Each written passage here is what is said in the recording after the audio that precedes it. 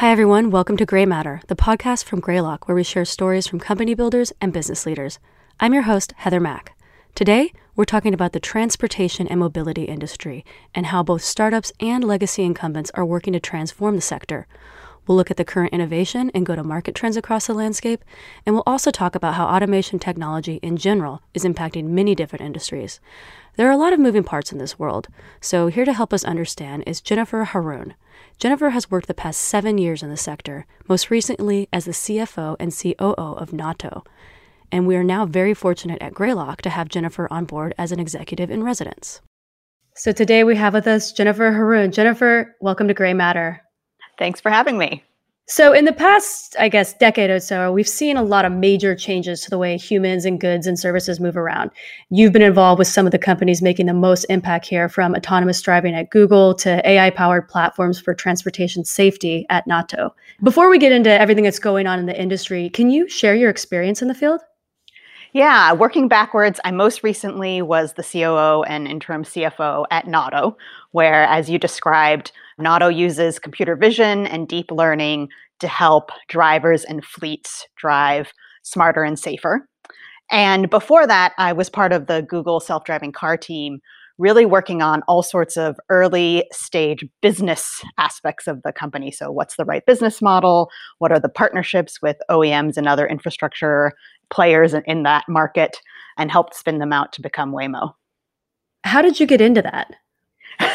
It was actually a little bit random in that my time at Google, so before that I had spent another 6 years at Google. And one of the things I love about Google is that they really think about how to apply technology and new technologies to every space. And so I had worked on looking at how we can apply Google technology to the healthcare field. That's how I started my time at Google. And then I actually started a company with some other Googlers in the telecoms field. It was a B2B fiber optic network in sub-Saharan Africa. And when I was feeling ready to move on from that project, I was just networking, and a woman I know who worked in Google's finance team said, "Hey, you have to talk to the self-driving car team. They're looking for someone who can help build their partnerships, has worked in regulated markets, and transportation is highly regulated." So yeah, it was not really because I sought out the transportation field. So what was going on at the time with innovation in transportation? It's been really fascinating to look at transportation over these past couple of years. I never thought it would be such an innovative and amazing space. At Google, obviously, there we were working on autonomy. And it was this idea that with the progress we've made on big data and AI and technologies like computer vision, that we could apply those to something as complex as driving. And so that, for me, was a really interesting idea. And at the same time, there were a lot of other innovations happening in transportation, right, with the shared economy and electrification. So all of those put together is making mobility and transportation a really interesting and very hot space right now. What was surprising about working in the sector? Were there any things that you expected to happen sooner or later that you already realized or didn't realize within your experience working in transportation? Well, certainly with autonomy, making predictions has been difficult, right? I mean, I was wrong.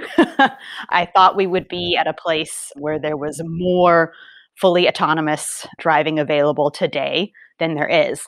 That being said, in the last year, we've seen Waymo, which used to be Google self-driving cars, offer fully autonomous rides now in the metropolitan Phoenix area. We're seeing some sort of what I would call maybe closed loop or set route autonomous buses and shuttles, both here in the US and abroad, like Singapore.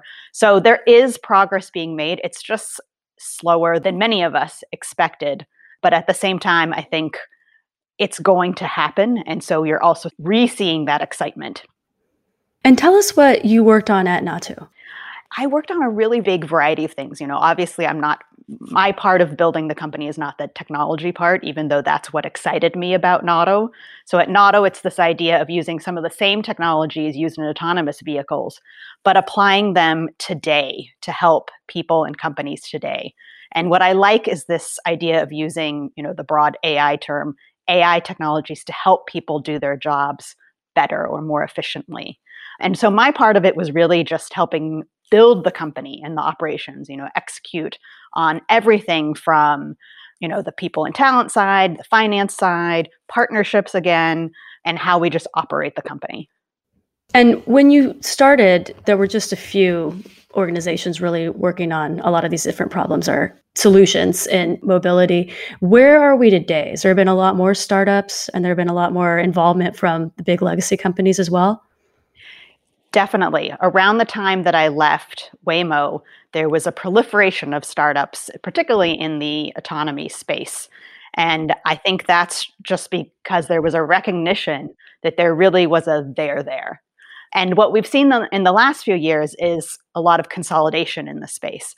And I think that's necessary because it's going to cost a lot of money and require a lot of talent and time and expertise to get to the end state that we're all looking for. And it's very hard for that to be split amongst lots and lots of companies. And the other thing is we've seen traditional automakers over time recognize that a number of these technologies, from autonomous to electrification, are important in the industry in general. So they're also looking to both build it internally, but also buy in terms of merging with other companies. Yeah, let's talk more about electrification. It's hot right now. It's almost bubbly.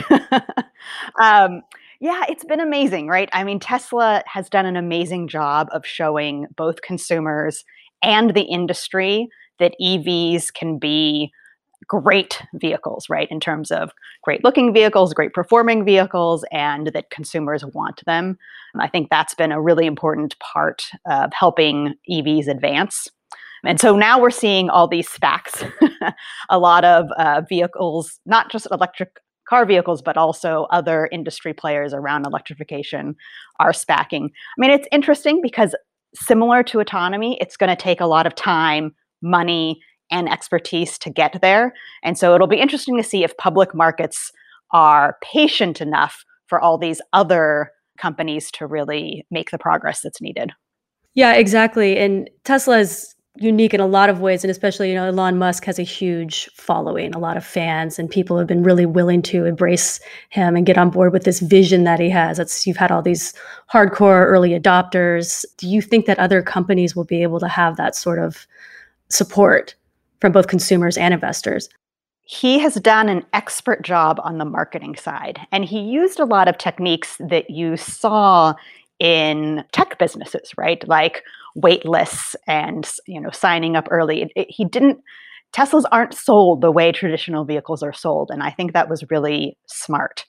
And it does remain to be seen if other companies can use some of those techniques to, as you said, build that fan base so that there's that loyalty and demand ahead of building, because I think that helps a new manufacturer. It's really expensive to put up a vehicle manufacturing line and get that done. And so I think getting that early demand signals really helped Tesla. And even though there's a lot of momentum on the electric vehicle front, there's a lot of issues still, even when lawmakers are putting policies in, like, you can't have any gas-powered vehicles in California and starting in 2035. And I think Joe Biden said this week, all government vehicles are going to be electric powered. What do we need to do to actually get there to make that a reality? I do think the regulatory landscape has helped the EV space a lot, in addition to everything that's already happened, both in Europe and now we're seeing that more in the US with, as you said, President Biden's announcement. That helps a lot, obviously, in terms of creating demand and giving some level of certainty to makers in the space. But one thing, there does still need to be a lot of work, particularly in terms of charging. There are large swaths of, let's take the US where there's not a lot of charging available. I think for individuals, it can be a bit easier in that you can charge at home overnight when the cost of electricity is very low. It's actually very cost advantageous versus gas, even while gas is relatively low priced right now. But then when you start talking about range, there's the issue of range anxiety and charging in the middle of the day during peak hours. Where can you do that? It's still more expensive per mile than gasoline is right now. So I do think charging is a big issue. And I there could be some creative business models that actually, instead of charging for charging, can link that to other things that people are doing, right? Can you charge your vehicle while you're sitting at a restaurant, seeing a movie, things like that? In talking about interesting business models and business opportunities, this is still a hard industry to get into. It's heavily regulated, as we talked about. There's a lot of raw materials just to make batteries and parts. There's a lot of, manufacturing issues and all the things that come along with that, with supply chain, logistics problems. And then you need people who have really modern software engineering skills. Like, how do you assemble these teams to keep building in this space? It's funny, when I first started in the Google self-driving car team, a lot of the press articles like to pit Detroit versus Silicon Valley, right? That was a headline that, I guess got a lot of clicks. In reality, it's never so black and white. There needs to be a partnership because, as you said, the supply chain, the tier one suppliers, the manufacturing, that is not easy to just build from scratch. And so you do actually see a lot of these mobility players and a lot of the traditional automakers trying to hire from each other. We've seen that a lot, not just through M&A, but just in terms of trying to build talent. And I do think that's really important. And there's lots of ways to build talent in a team, whether it's in your team directly. And then there's also, the role that board and advisors play. And it also, people need to be patient working in these industries, right? It's not going to be as fast as, say, just pure software. That's right. I remember the days when lots of people were building apps for Facebook, right? Like, games and various apps for Facebook. You could do that, for some engineer, they could seemingly do it overnight. That's not the mobility business. It needs really patient investors, patient capital, and even employee base that really believes in the mission and what they're doing and willing to, build that for the long term. And building off what you were just saying about boards, we recently aired a 2-part podcast series with Greylock general partner Reid Hoffman on the topic of building boards. And during that discussion, Reid talked about the importance of having people with a wide range of backgrounds, not just pure VCs or people you worked with before, but a wide range of expertise and experience. And how did you see this play out when you're working in transportation? Yeah, that was a great 2-part series. And it was interesting because Stefan Heck, the CEO of Notto, one of the things that I really admire about him is the way he very thoughtfully built out the board at Notto from the very early days. So, for example, he started adding independent board members as early as Series A. So he added one with the Series A raise and then one with the Series B raise. You don't see that with a lot of founders of startups. They worry that adding an independent board member it means another person that they have to manage rather than build the company. But the way I think Stefan saw it, and I saw it play out, is it was actually a way to add additional expertise. So the first independent board member he added was a woman named Karen Francis, who spent many years at Ford and then GM, has a lot of connections in the automotive industry, is a really smart, amazing woman. And in my view, she brought a lot to the board that was different from what our investor board members brought. And, it was also a way to add diversity. As Reid says, realistically, these days, your investor board members are most likely to be men. And the other thing I like about adding independent board members is they're very likely to either be currently operating or more recently been operating. What you see in a lot of VCs is, people have been doing investing for a while. And so it's been a while since they've been operating. And so I think that really provides another perspective and help for the CEO and the management team, someone who's either in it or has very recently been in it in terms of solving operational and execution challenges. As we were talking a little bit about the different ways that people could get into this space or different opportunities for innovation, a lot of this could be in not just cars people are driving, but in shared transportation or last mile type of solutions. So in a lot of ways, we've seen the pandemic really affect pretty much every industry, some positively, most negatively.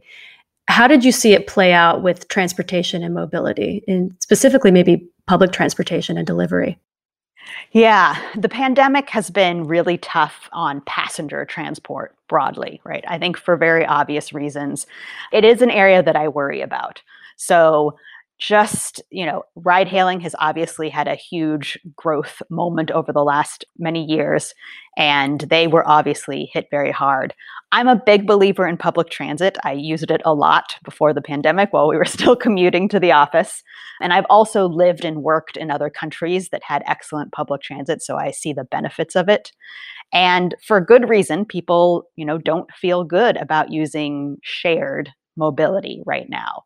And so there's a lot of question about when we reach the point where we can call the pandemic over or essentially over, will both ride hailing as well as public transit be able to rebuild trust for consumers? And then it actually ties to the future of work, which a lot of people are talking about with regards to the pandemic, right?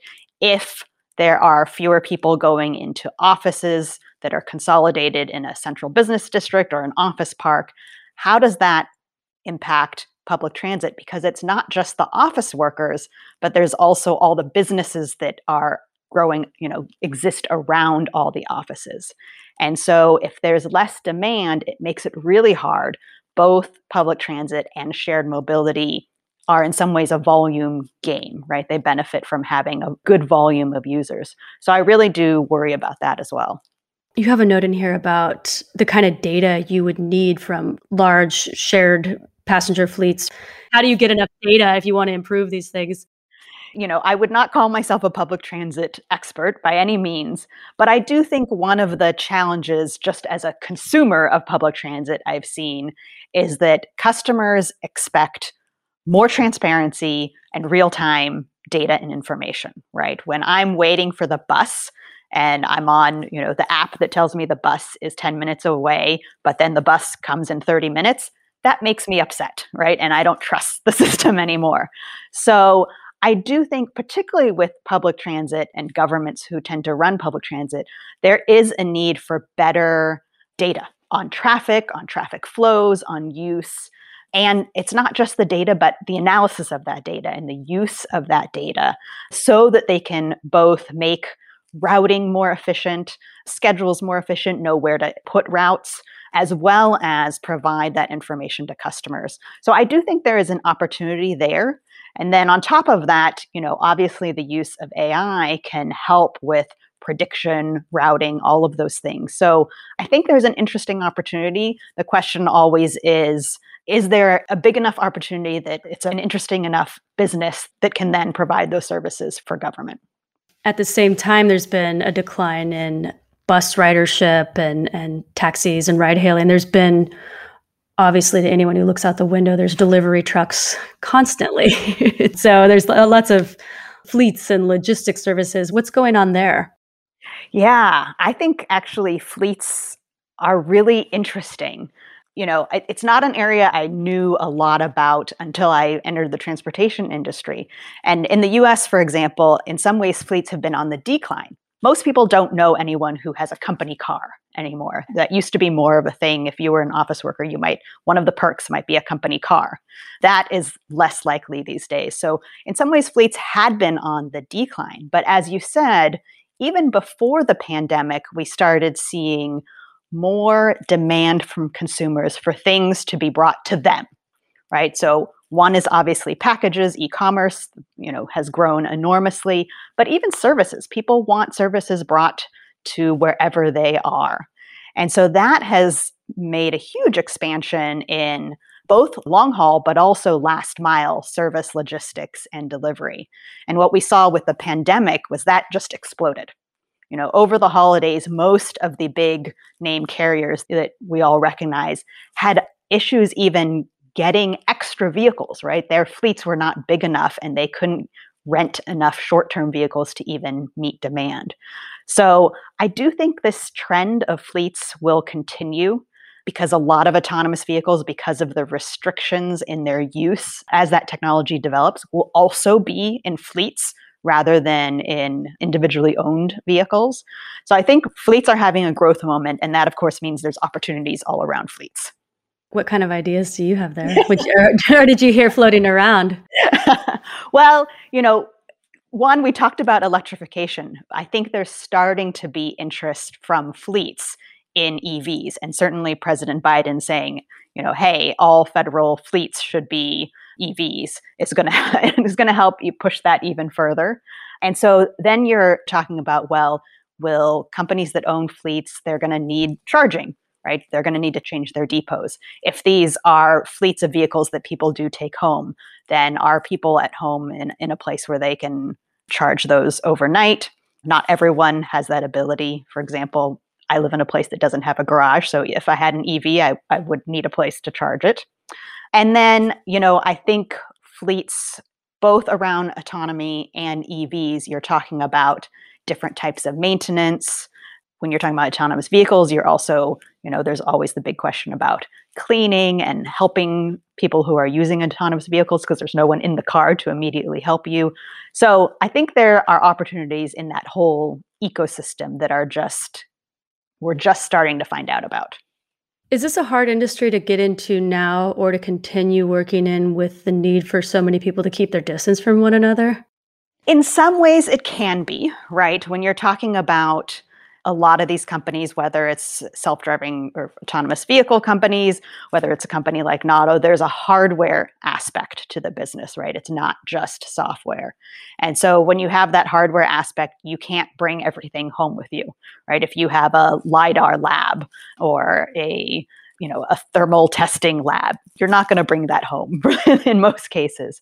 So even at Notto, we had to really look at how we adjust during the pandemic to allow some employees to access the office in a, obviously socially distanced, masked, safe manner. So I do think these companies have a little bit more of a challenge than just a straight software company. Obviously, there's a bunch of companies in this space, and the most valuable company in this space, Tesla, was once a venture-backed company. But I'm wondering, how do you make the case that this is an industry that should have VC behind it and not, just like these long lead times, this very high overhead costs? Like, how does that become a venture capital business? Well, it has become a venture capital business, which I think it's a good question because I wasn't sure in the early days at Google, we weren't sure if it would become one because of the reasons that you said, the really long timelines. And we're talking large amounts of money for both AVs and EVs. And so I think we've seen a couple of things. One is some VCs like Greylock have made the jump because they see all the potential. Two is that we've seen a lot of companies stay private for a lot longer anyways, right? Even just software-only companies have been staying private longer. There are some benefits that these companies have found in doing so. So that's also meant that VCs are experiencing longer timelines, regardless of whether it's a hardware or software-based business. But I do think these long timelines are part of the reason we're seeing things like this surgence of SPACs, because you have to look at other types of funding once you get past traditional VC type amounts of money and timelines. And so that has been, some companies have gone to funds, right? Some funds have invested in companies even before they've been public companies.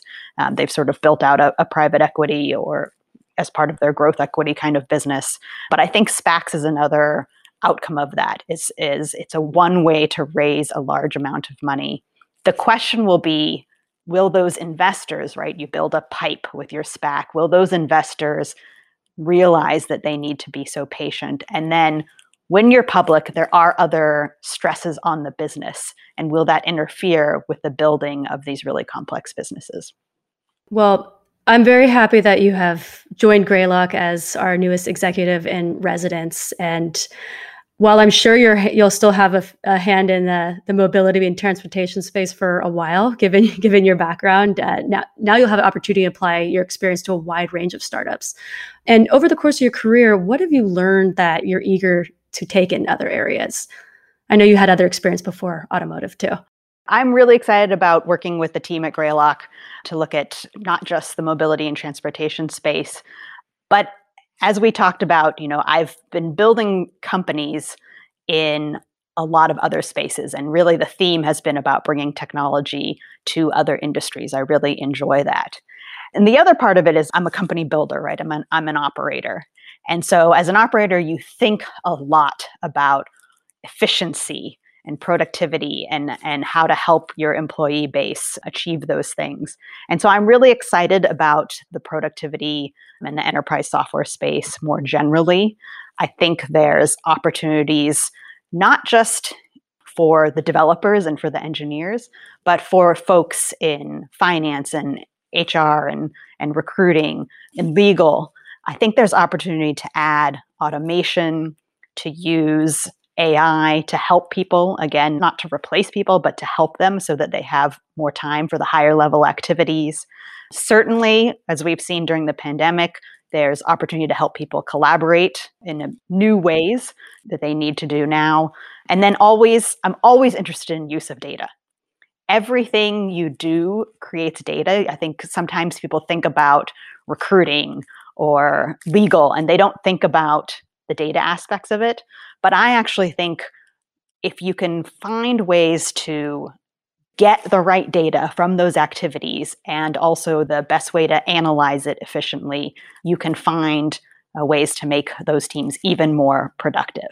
And then obviously my dream as a COO type person is to bring that all together, right? Because those functions don't work in a silo. That's not how you're going to build a company to work efficiently. So bringing that all together. So that's why I'm also excited about the productivity space in general. And you also had the opportunity to experience how to think about doing that in the most financially intelligent way possible, because as a CFO, so at the best of both worlds. And it's true because, when you're really starting early in a startup, I think you just put everything in spreadsheets, right? And I love spreadsheets. I very oddly use spreadsheets a lot in my personal life for things that probably other people don't.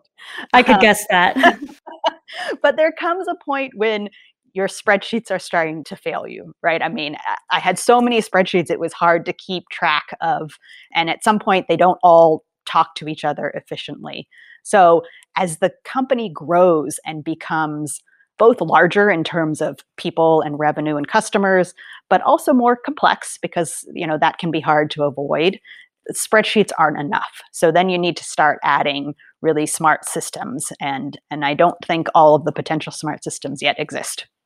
Jennifer, thank you so much for your time today. It's been really interesting. And I'm so glad that you're here at Greylock. So thank you so much for joining as executive in residence. And thank you so much for joining Grey Matter to talk with me today. Thanks, Heather. It's been super fun. And yeah, I'm looking forward to exploring all of these spaces with Greylock. Awesome. Thanks. That concludes this episode of Grey Matter. You can subscribe to our podcast on soundcloud.com/greylock-partners or wherever you get your podcasts. You can also find new episodes and blogs on our website, greylock.com. You can also follow us on Twitter at GreylockVC. I'm Heather Mack, and thanks for listening.